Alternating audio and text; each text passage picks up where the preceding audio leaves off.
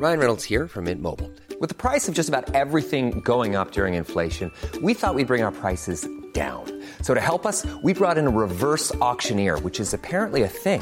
Mint Mobile Unlimited Premium Wireless. How to get 30, 30, bit to get 30, bit to get 20, 20, 20, bit to get 20, 20, bit to get 15, 15, 15, 15, just $15 a month? Sold! Give it a try at mintmobile.com/switch. $45 up front for 3 months plus taxes and fees. Promo rate for new customers for limited time. Unlimited more than 40 gigabytes per month. Slows full terms at mintmobile.com. Hey, it's Ryan Reynolds, and I'm here with Keith, co-star of my upcoming film, If, only in theaters May 17th. Do you want to tell people the big news? All right, I'll do it. Sign up now and you'll get unlimited for $15 a month and 6 months of Paramount Plus Essential Plan on us. Mintmobile.com/switch. Upfront payment of $45 equivalent to $15 per month. Unlimited over 40 gigabytes per month. Face lower speeds. Videos at 480p. Active Mint customers by 531.24 get 6 months of Paramount Plus Essential Plan. Auto renews after 6 months. Offer ends May 31st, 2024. Separate Paramount Plus registration required. Terms and conditions apply if rated PG. Wow. Nice. Yeah. What you're hearing are the sounds of people everywhere putting on Bombas socks, underwear, and T-shirts made from absurdly soft materials that feel like plush clouds. Yeah, that plush. And the best part? For every item you purchase, Bombas donates another to someone facing homelessness. Bombas. Big comfort for everyone. Go to bombas.com/ACAST and use code ACAST for 20% off your first purchase. That's bombas.com/ACAST. Code ACAST.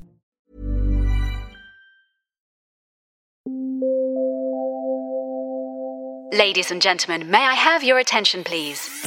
You are listening to the Big Cruise Podcast. Welcome to episode 82 of the Big Cruise Podcast. My name is Baz, I'm your host and producer, and what a great bonus episode we have for you. Yes, this is an exclusive episode, a paid partnership with Hurtigruten up in Svalbard.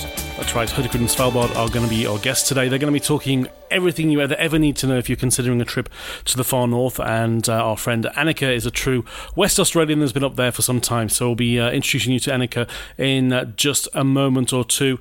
Just also a quick thank you to those of you that are listening, liking and subscribing. It is really making a big difference and helping us to be a little bit more visible on the podcast directories, so thank you to each and every one of you for doing that.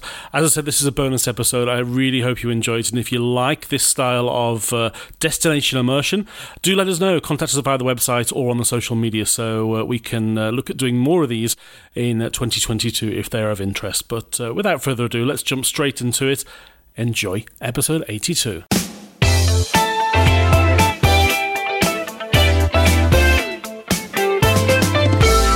Okay, I'm super excited for our next guest. Annika is a West Australian living, residing and working up in a very remote part of the world. In fact, I believe it's the furthest place north prior to hitting the North Pole. Annika from Svalbard, how are you? I'm great, thanks, Baz. How are you today? Yeah, great, thank you, and lovely to chat. We've met in one of my previous lives working in the travel industry when you were coming down to talk all about the beautiful destination that you live and work in. But of course, you are a West Australian.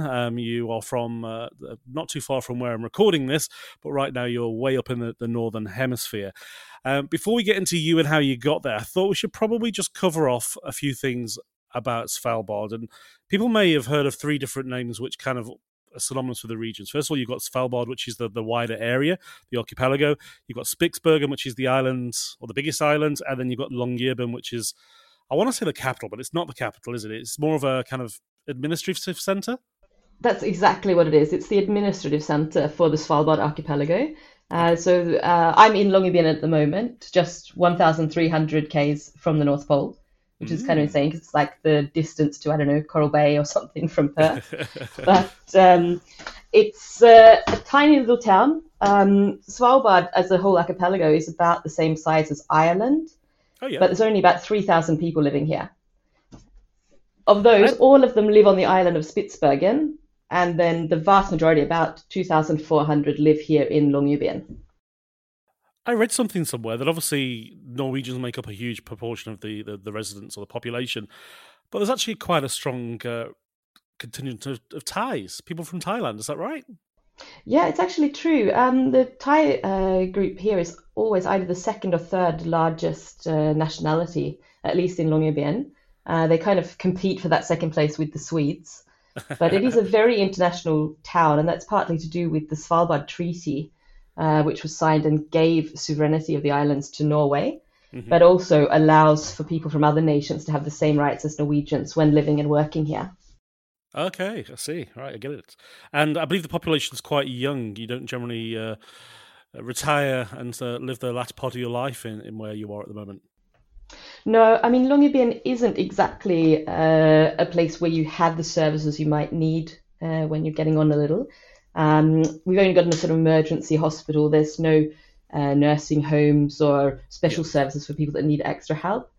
So most people do leave after they're sort of finished with their career or their working life.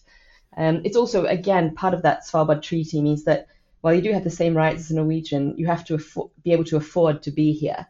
So you can actually be turfed off the island by the police if you can't afford to live here. Okay. And if you need special help or services, you will be sort of asked to move to the mainland. Now, being that far north, obviously, we're talking kind of a winter climate, but realistically, how cold does it get? To be honest, Longyearbyen, at least the west coast of Spitsbergen and Svalbard, isn't that cold. I mean, it's going to sound cold for everyone back at home, but compared to other parts of the sort of Arctic regions, we're quite lucky because of the Gulf Stream. So the Gulf Stream comes up along the coast of Norway and then comes along the west coast of Spitsbergen on its way north. And that actually gives us quite a livable climate. Normally in winter, it's down to about -10, -15, but not often under that.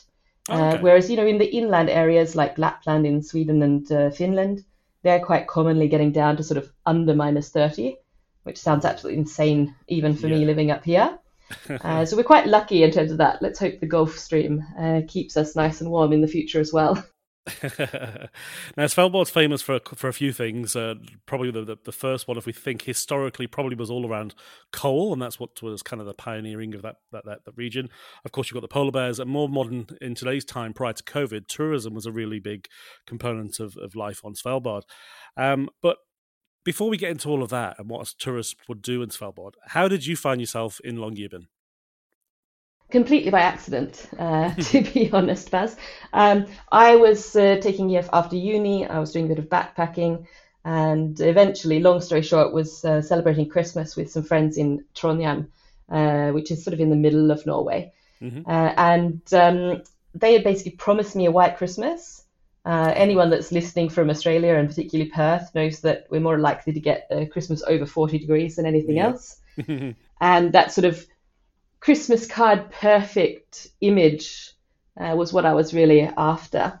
Unfortunately, a few days before Christmas, all of the snow melted. There was a big rainstorm, so I wasn't super happy. And eventually my friends got a bit sick of me complaining about that and said, look, if you want to see a lot of snow, you should just go to Svalbard. This was in January in 2008. And let's just say it was before, I, as a backpacking Australian, had a mobile phone where I could go in and Google things straight away. So it was sort of go home, look this up. I'd never heard of Svalbard before and looked it up, and I'm like, oh my God, there's this archipelago that's full of glaciers, mountains, snow, polar bears, walrus. This is amazing. I have to see this before I head back to Australia. So I flew up in January. Obviously didn't research it quite well enough because I was quite surprised that it was dark when I arrived in the early afternoon. Even more surprised when it was dark through the entire next day and the day after. But that's what you get for coming, for being only 1,300 k's from the North Pole. You actually get this full polar night for about 10 weeks of the year, where it doesn't actually get any lighter during the day and the night. But after that, when you start getting into February, it gets lighter and lighter every day. And then the sun pops over the horizon in the middle of February, and then you're in love. I mean, the colors, the landscapes, the people up here, because there's very few people here that have been born here or grown up here, lived here their whole life. Pretty much everyone's chosen to move here, whether it's for work, experience, school, university, something has brought them here. So everyone is here by choice, which really creates such an exciting, positive community to live in as well. Brilliant, love it. Now we'll get into the temperatures and the seasons when people should visit. But we're recording this early November. It's a beautiful spring day down here in Perth. What's the weather like in Svalbard today? But it's our first big winter storm, actually. So walking to work today was a bit of a trial. Had to find my ski goggles and all my winter gear. It's basically a full-on blizzard. It's about -7, but with a fairly substantial wind chill factor out there. So it was a bit of a contrast. I see you're looking at about 24 degrees in Perth. Yeah. We're -7 and a snowstorm, so it's a bit different. I love it, though. I love the thought of it. Now, of course, you work for a very famous Norwegian brand. Hurtigruten is famous for the coastal route, which is, of course, the fast route going along the coastline of Norway there. But your role is very much about promoting Svalbard as a destination. Today, we're here to talk about how people can get there, what they can do, whether they're visiting via cruise ship or choosing to stay that little bit longer. But before we get into that, I just wanted to get a feel on what it was like during COVID. Obviously, tourism closed down globally, but was Svalbard drastically different? You see, tourism is very seasonal, but what was life like there during COVID? Well, COVID actually sort of hit us right in the start of what was going to be a very, very busy high winter season. So basically, in the middle of March, there, Norway closed down, and it was absolutely crazy. We went from having completely full hotels, dog sleds everywhere, snowmobiles heading out into the wilderness, to just nothing. And it was sort of an incredible shift because it actually happened just at the beginning of what is normally our busiest time of year in March, April. Yeah. The government, of course, put sanctions both in terms of people getting into Norway at all, but also between Norway and Svalbard. Yep. And that's partly to do with the fact that we only have this emergency hospital. They only have 2 sort of ICU rooms at the hospital, so they weren't in any way prepared for an influx of sick people. So they actually first set a quarantine. If you came up to Svalbard, you had to do 14 days of quarantine locked in a room. And then after a while, in the summer of 2020, in the middle of June, they then took that away for a short period, about 3 or 4 months. Then again, they started making it very difficult for people to travel from the mainland up to Svalbard. You had to have a test taken in the 24 hours before you traveled, which many people found difficult anyway to get a test and a result within the right time. So then we were effectively closed down again. And that basically continued into this year. Of course, once vaccinations started becoming much more common, they did open for vaccinated people to travel without testing. And of course, that's been a theme in Europe generally the last few months, that if you have a full vaccination certificate and it's a sort of online certificate accepted by the EU, then Norway will also accept that and you're allowed to travel more or less freely. So it has sort of opened up a little bit now. Of course, we've had more Norwegian guests here than normal in September and October. Basically, especially sort of company groups that are looking to do something with their team that have all been sort of in lockdown and home office for such a long time. Not ready to make that sort of step of taking everyone overseas, but could take them to something unique and special up here in the polar regions instead. So it's slowly building back to normal. Of course, we're missing being able to have people here from the more far-flung destinations. Tourism, of course, as you know, from Australia, from Oceania and Asia, from the States and so forth, is very difficult at the moment in terms of the regulations for travel. But we are seeing a bit of a pickup now in the closer markets with Scandinavians and other Europeans coming up to Svalbard now that they're able to travel. Is there a sense of excitement? Is there a sense that you're turning the corner and things are just going to, not explode, but things are going to pick up dramatically pretty soon? It does feel that way, and we are looking at some pretty good bookings for next year. I was actually in London meeting some of the tour operators just a couple of weeks ago, and there I think they're sort of waiting to see if there's going to be another round of restrictions. Of course, Brexit hasn't made things easier for the Brits in terms of travel into Europe. And they're a bit worried that with their case numbers, things might be made difficult for them once again. But in the rest of Europe, there's definitely a sense of optimism about possibility, and people are booking both, really short term. We're sitting with people ringing us that want to come up next weekend, but also into next year and next summer. So it's great to see that we're starting to see some build on that again. That's brilliant news. No, I'm excited for you, and equally excited that hopefully soon we too from Western Australia will be able to travel as well. I've been to Norway. I haven't been to Svalbard, but it's definitely on my list to get up and see you and see the delights of Svalbard. But let's talk about Longyearbyen and the kind of the town centre, for want of a better word.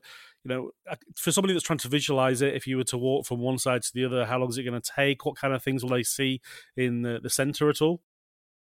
Absolutely. Longyearbyen is a really compact town, as there are about 2,400 people living here at the moment. And the town's located in a little valley between these sort of 500-meter high mountains. It's all very close, also due to the weather and the fact that we have polar bears on the island. So we like to have quite a clear-cut definition of what is in town and what is the wilderness. Yep. But also in terms of the general sort of services like water and sewerage and heating, it makes sense to keep the town quite close together. Of course, we have permafrost here, which means the ground is frozen. If you dig down more than a meter, you'll find completely frozen ground. So things like pipes and that kind of thing need to be kept above ground, which also then causes their own issues with that. So town is very compact. It's really easy to walk around and walk through. What they call sort of the town round, like the walk around. The town is about 6 kilometers, and that will take you basically to everything.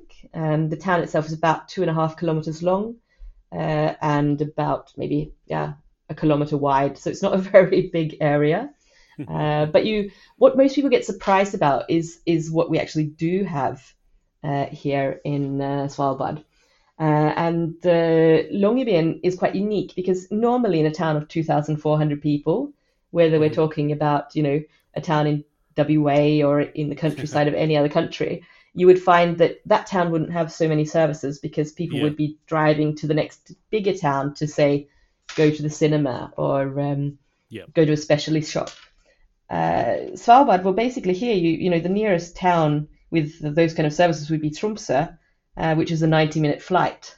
Yep. So we actually have a lot of things people don't expect in terms of the shops, services, cafes, restaurants, hotels, of course, the cinema, cultural centre, and these kind of things.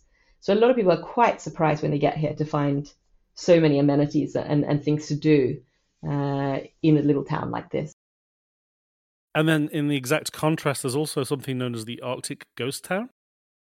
Oh, yeah, absolutely. Pyramiden, to the north of us, is a fascinating place. Originally a Swedish mining town, but was taken over by the Soviets, and they ran it until 1998, at which point they basically just shut down and flew everyone out. And this is such an amazing place to visit because you can, with a local guide there, wander around, hear the story of the place, go into some of the buildings, and really sort of marvel at this town that used to be home to about 1,500 people, that is now completely empty.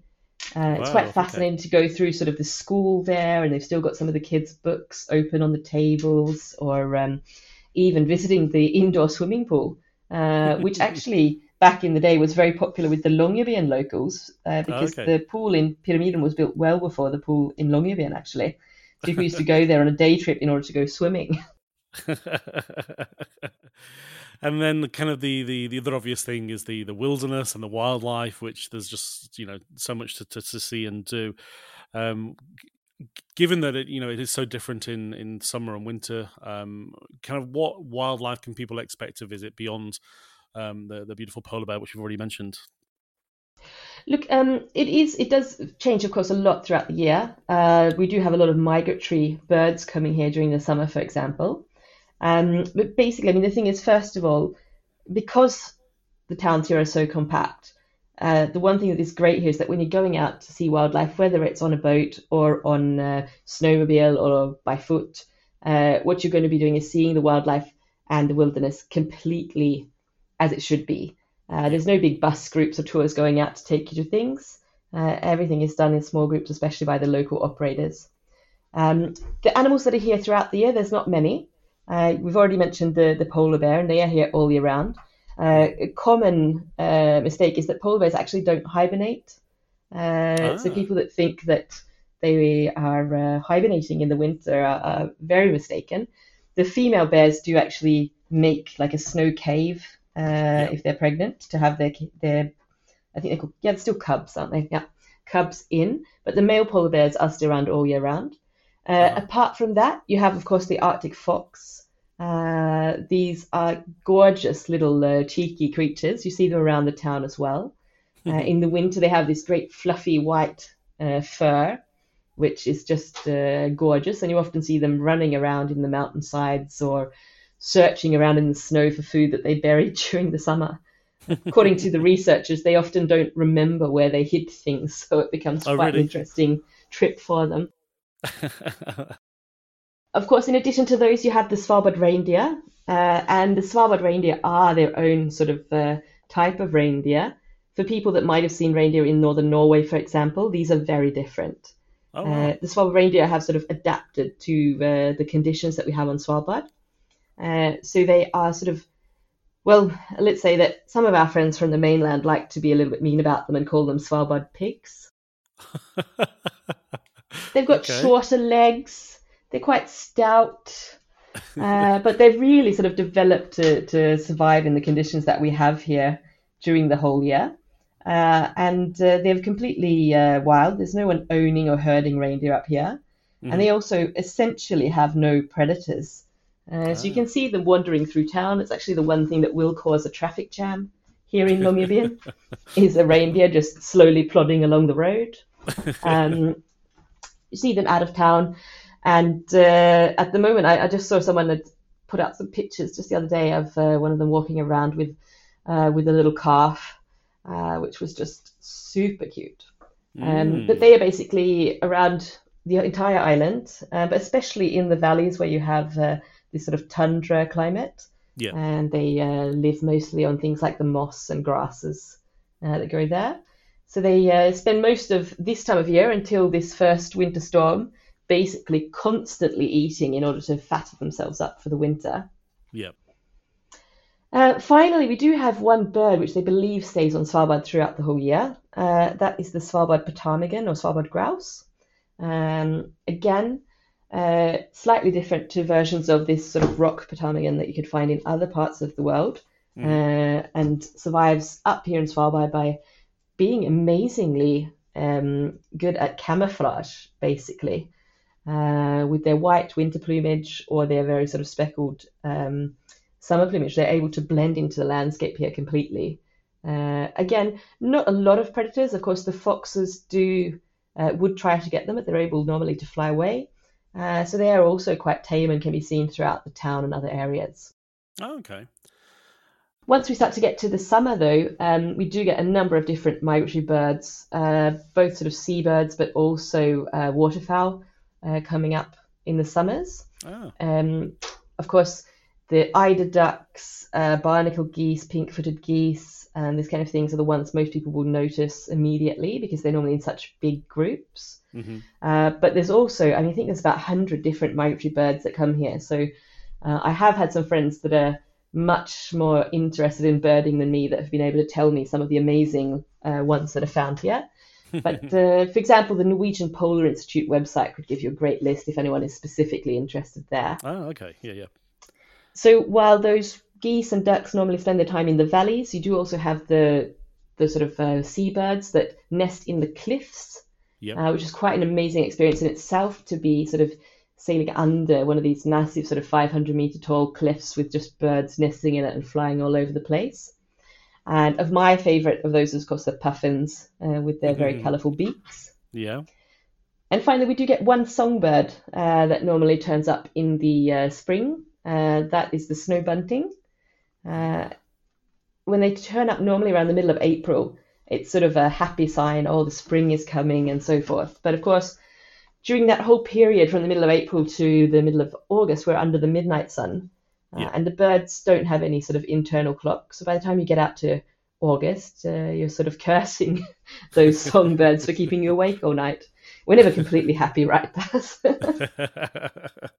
So let's flip to the opposite season, which is also very important for you, which is, of course, the opportunity to see the Northern Lights.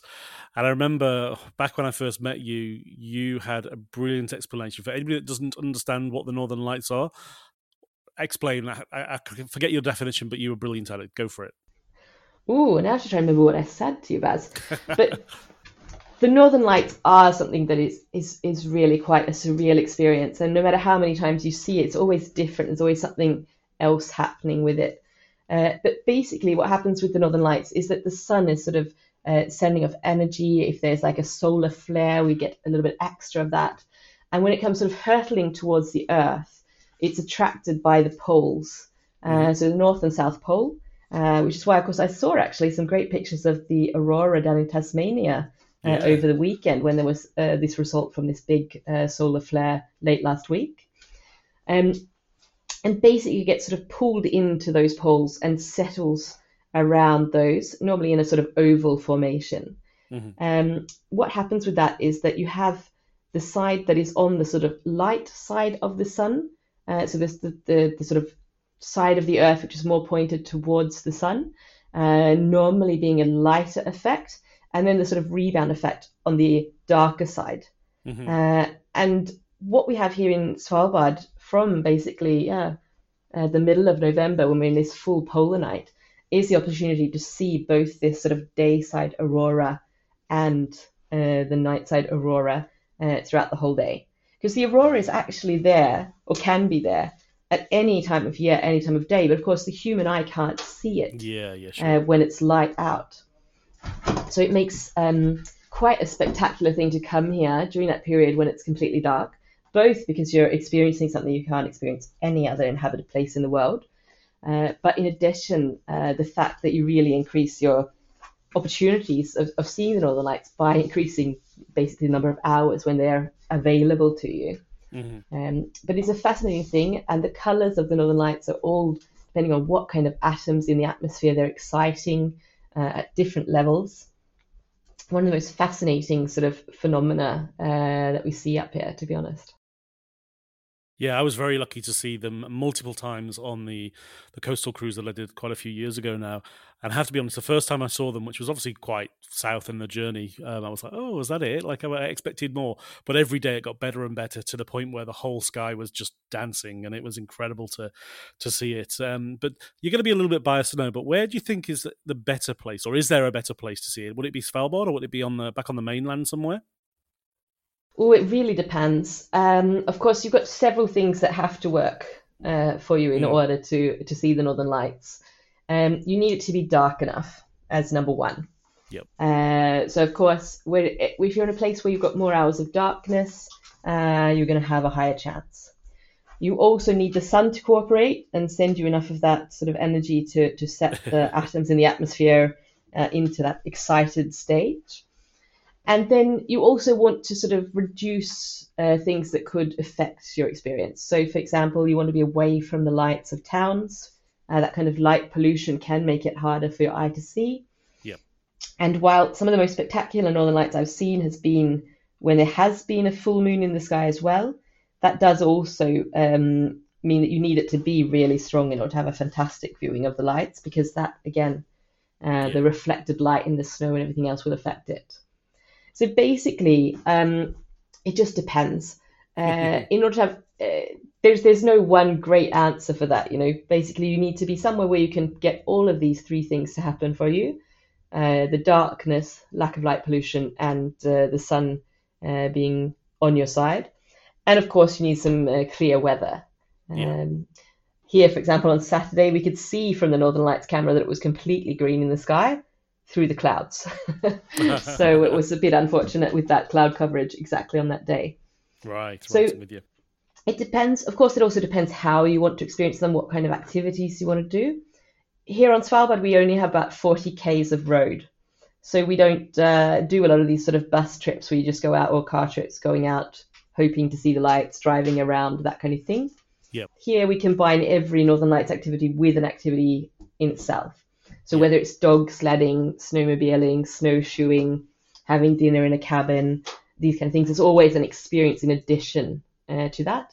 And again, because Longyearbyen, the town itself, is so compact, the light pollution of the town is very sort of centralized there. As soon as you get a little bit out of town, that isn't something you have to contend with anymore. Brilliant. I love it. And I would definitely like to see them again. We're going to get into some of the activities that you can do in Svalbard. But before we do so, you talked a little bit or hinted a little bit there at some boat trips and things. In fact, let's leave that for just a second. Let's first of all tell people how they can get to Svalbard and what are the popular times or the popular seasons to visit. Absolutely. So the vast majority of people that come to Svalbard throughout the year fly to Svalbard. And there are scheduled flights from both Oslo and Tromsø in Norway, meaning that you can combine with either the capital city, Oslo, or sort of what they call the Paris of the North, Tromsø, that beautiful little Arctic city. And by combining with that, of course, especially if you're coming from further afield, that gives you a great way to sort of build up your trip and combine different areas. During the summer, of course, there are other options for coming to Svalbard. You can come by cruise ship. Currently, you have some of the larger cruise ships doing, for example, the Norwegian coast in combination with Svalbard, maybe starting from Amsterdam or Kiel or Dover, even, I believe, now. And then thirdly, you also have the expedition cruising. Most of the expedition cruise ships will involve you flying up to Svalbard and doing a turnaround here. So you would, come in, maybe spend a couple of days in Longyearbyen and then join your ship, and then also complete your expedition cruise in Longyearbyen before flying down. But there is sort of a few trips when they're repositioning, when you could also sail up to Svalbard and then be amongst the few that get to see the fantastic Bjørnøya or Bear Island, which is located in the middle of Svalbard, between Svalbard and Tromsø. Right. Interesting. So many options. Now, we'll get onto those activities. And what I wanted to mention was that I saw some posts on Facebook about this beautiful new hybrid catamaran that you have.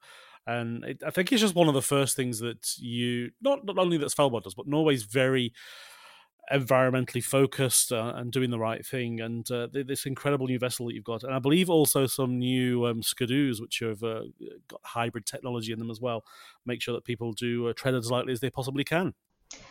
Absolutely, and we do here on Svalbard try to work hard to reduce our environmental policy, footprint. The policies that we have are to sort of continuously reduce on that and improve our environmentally friendly focuses. So, we started first with those electric snowmobiles, the first company in Scandinavia to run fully electric snowmobiles. Wow. And, of course, the first thing people said to us, well, you can't really say they're that environmentally friendly since Longyearbyen runs on a coal-fired power station. But what we did instead was we put up a sort of wind turbine, a small one, and solar panels to charge batteries to charge these from.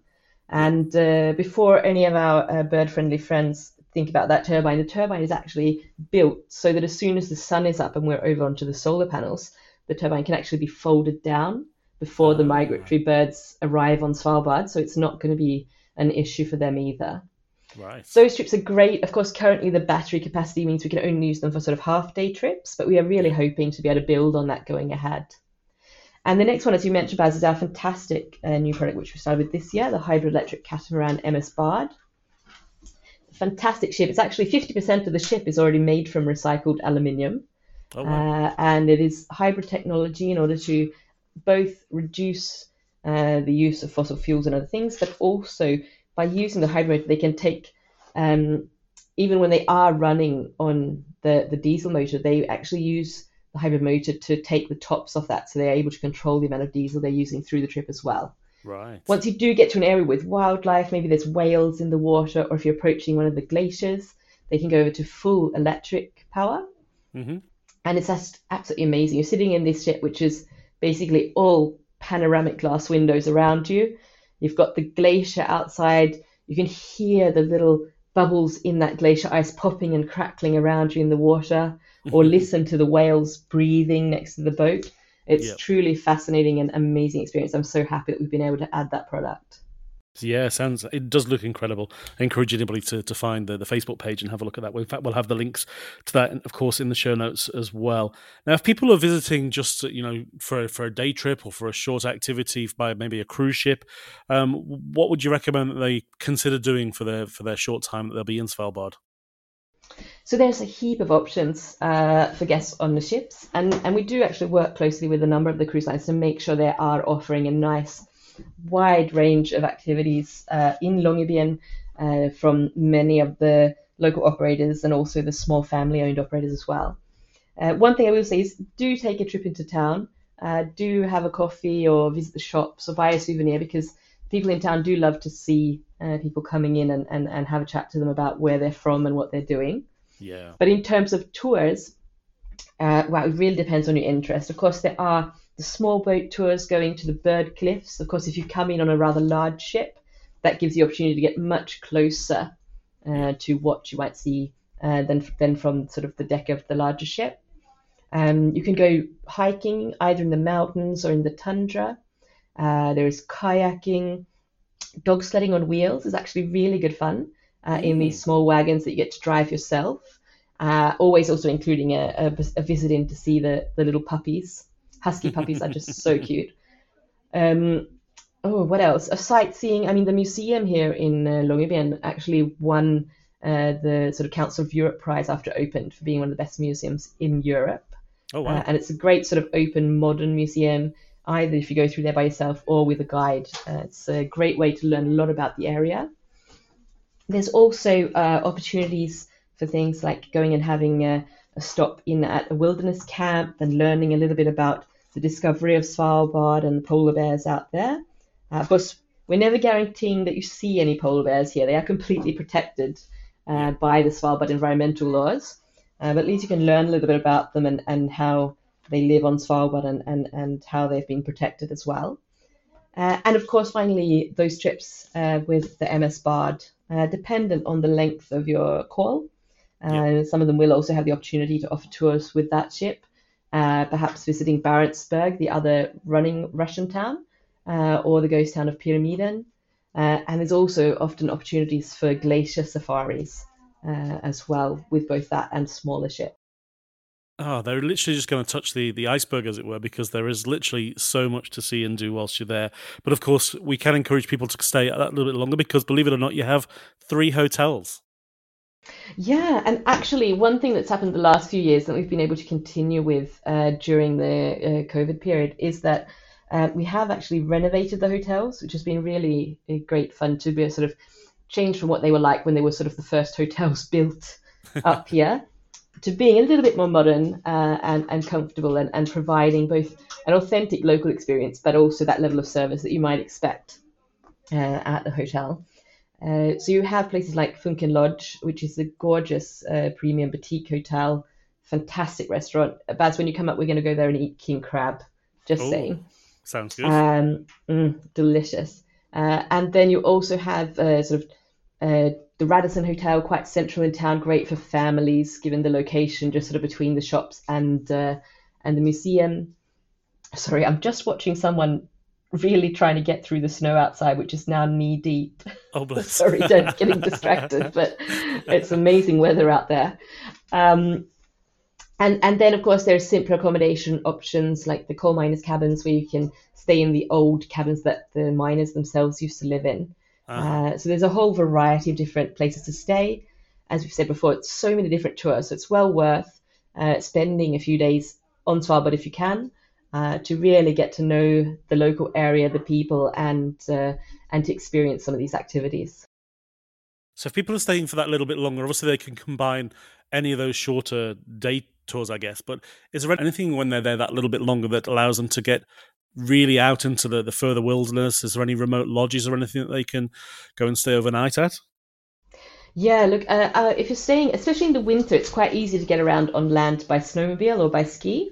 So on the snowmobiling trips, what you can actually do is really head out for a few days, maybe stay even overnight in Pyramiden, in the ghost town up in the north. You can stay at this lovely cabin called the Juva cabin, max 10 people in the middle of the wilderness, just sort of really soak in being out there in the wild. And you can also stay overnight in Barentsburg or even at Icejord Radio, which is a really isolated little hotel out in the wilderness as well. Oh, wow. Of course, that gives the opportunity to see more areas, maybe explore some more of the glaciers and spend more time out in the wilderness, which will, of course, then also increase your chances of seeing the wildlife. There's also sort of 2 and 3 day trips with dog sled. And for anyone that's done a little bit of cross-country skiing, fantastic way to explore Svalbard, generally under the midnight sun. So most of those skiing expeditions go in late April, early May, when we still have full winter here, but midnight sun, so you're not sort of stressed about getting to your campsite before dark or that kind of thing either. In the summer, you do, of course, have the possibility of going to different towns, visiting different areas by boat. We do also do some kayaking expeditions where you can spend several days out kayaking and tenting, hiking expeditions and so forth. Personally, I think it's always quite fun to take a night in Pyramiden and sort of get to explore the ghost town without the group. You know, when you're only just a few people there, really feel that local area. And when you do stay in Pyramiden a little bit longer, you can also get one of the local guides to let you into even more of the buildings and see more than anybody on just a quick day trip would experience as well. It just gets more and more interesting the more we talk about it. Is there any particular tips that you need to give anybody that's going there for the first time? Is there a packing tip? Is there something that they need to know, something quirky that they need to jot down before they head up and see you? Oh, good one. Look, depending on where you're coming from, one thing to be aware of is that Svalbard is outside of the Schengen area.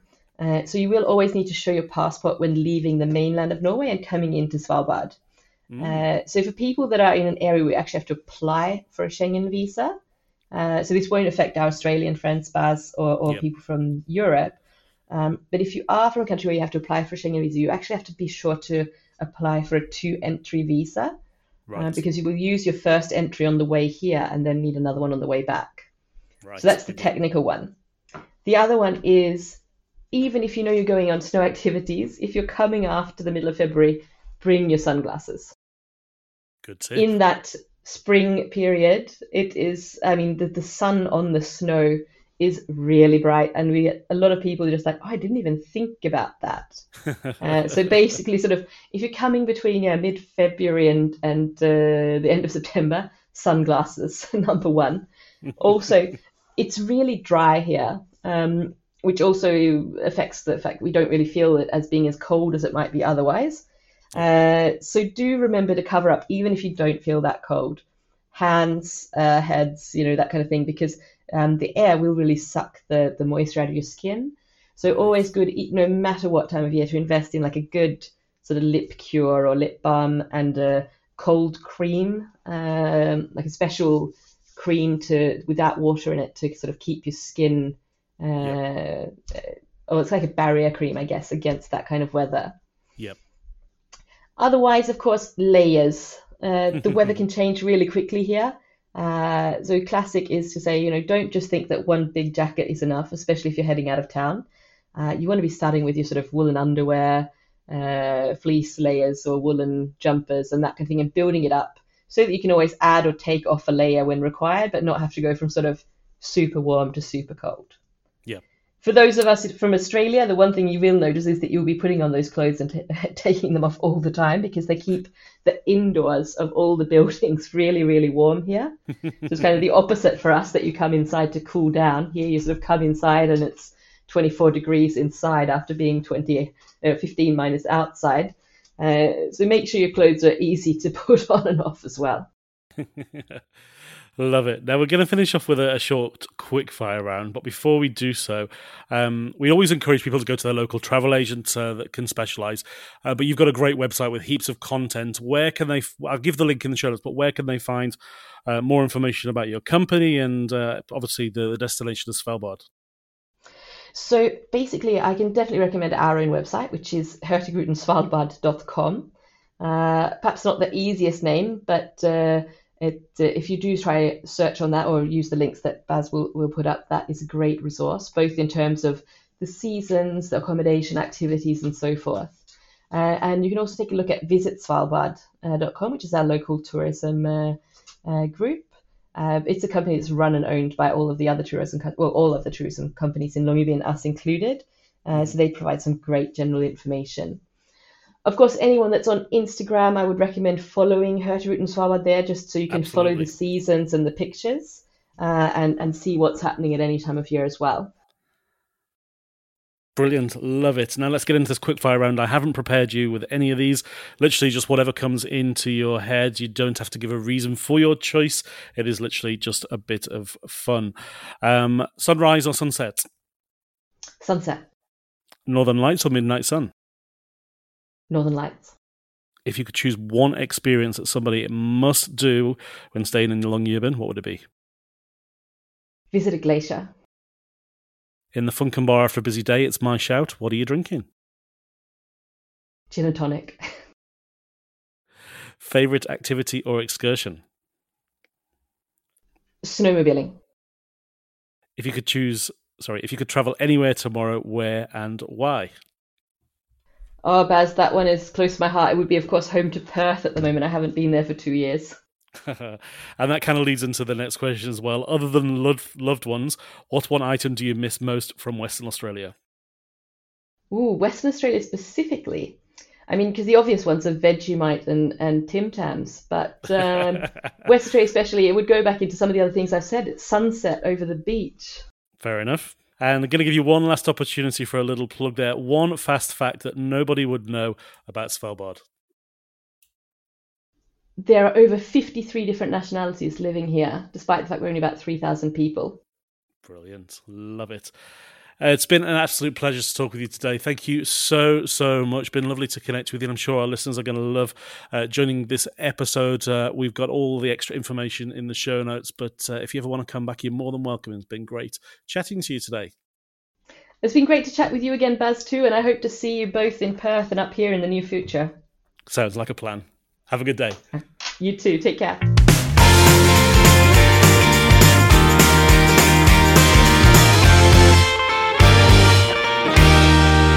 Hello, it's me again. Just wanted to thank those of you that have supported us via Buy Me a Coffee. If you're not familiar with that system, it's a little bit like Patreon, where you can support your favourite YouTuber or artist. We use Buy Me a Coffee, which is basically because we love coffee. And in a nutshell, you can donate the cost of a coffee, about $4 Australian, or multiple coffees if you prefer. And in return, you receive priority access to all of the podcasts. So it doesn't matter where you listen to your podcast. If you support us via Buy Me a Coffee, you will receive an email every week just saying the new podcast is live and available. Here's the link, or listen to it in your favourite podcast. And it gets to you about 12 to 24 hours before anybody else gets access to it. So it's a great little bonus there. And once again, it's about $4 Aussie. One coffee, multiple coffees, you decide, but every little donation is greatly appreciated. And just a reminder, you can find the link to Buy Me a Coffee in the show notes on the website and also via the Buy Me a Coffee app. Thanks in advance. That's all for today. If you enjoyed this episode, please subscribe and leave us a review on Apple Podcasts, Google Podcasts, or wherever you find your favourite podcasts. Until next time, bon voyage.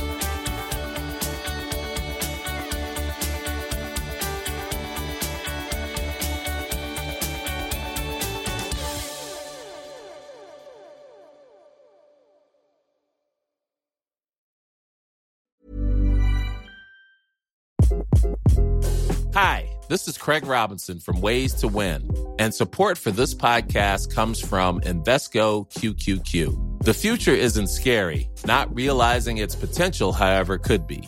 Just like on the recruiting trail, I've seen potential come in many forms as a coach. Learn more at Invesco.com/QQQ. Let's rethink possibility. Invesco Distributors, Inc. Hold up. What was that? Boring. No flavor. That was as bad as those leftovers you ate all week. Keke Palmer here, and it's time to say hello to something fresh and guilt-free. Hello Fresh. Jazz up dinner with pecan-crusted chicken or garlic butter shrimp scampi. Now that's music to my mouth. Hello Fresh. Let's get this dinner party started. Discover all the delicious possibilities at HelloFresh.com. Even when we're on a budget, we still deserve nice things. Quince is a place to scoop up stunning high-end goods for 50 to 80% less than similar brands. They have buttery soft cashmere sweaters starting at $50, luxurious Italian leather bags, and so much more. Plus, Quince only works with factories that use safe, ethical, and responsible manufacturing. Get the high-end goods you'll love without the high price tag with Quince. Go to quince.com/style for free shipping and 365-day returns.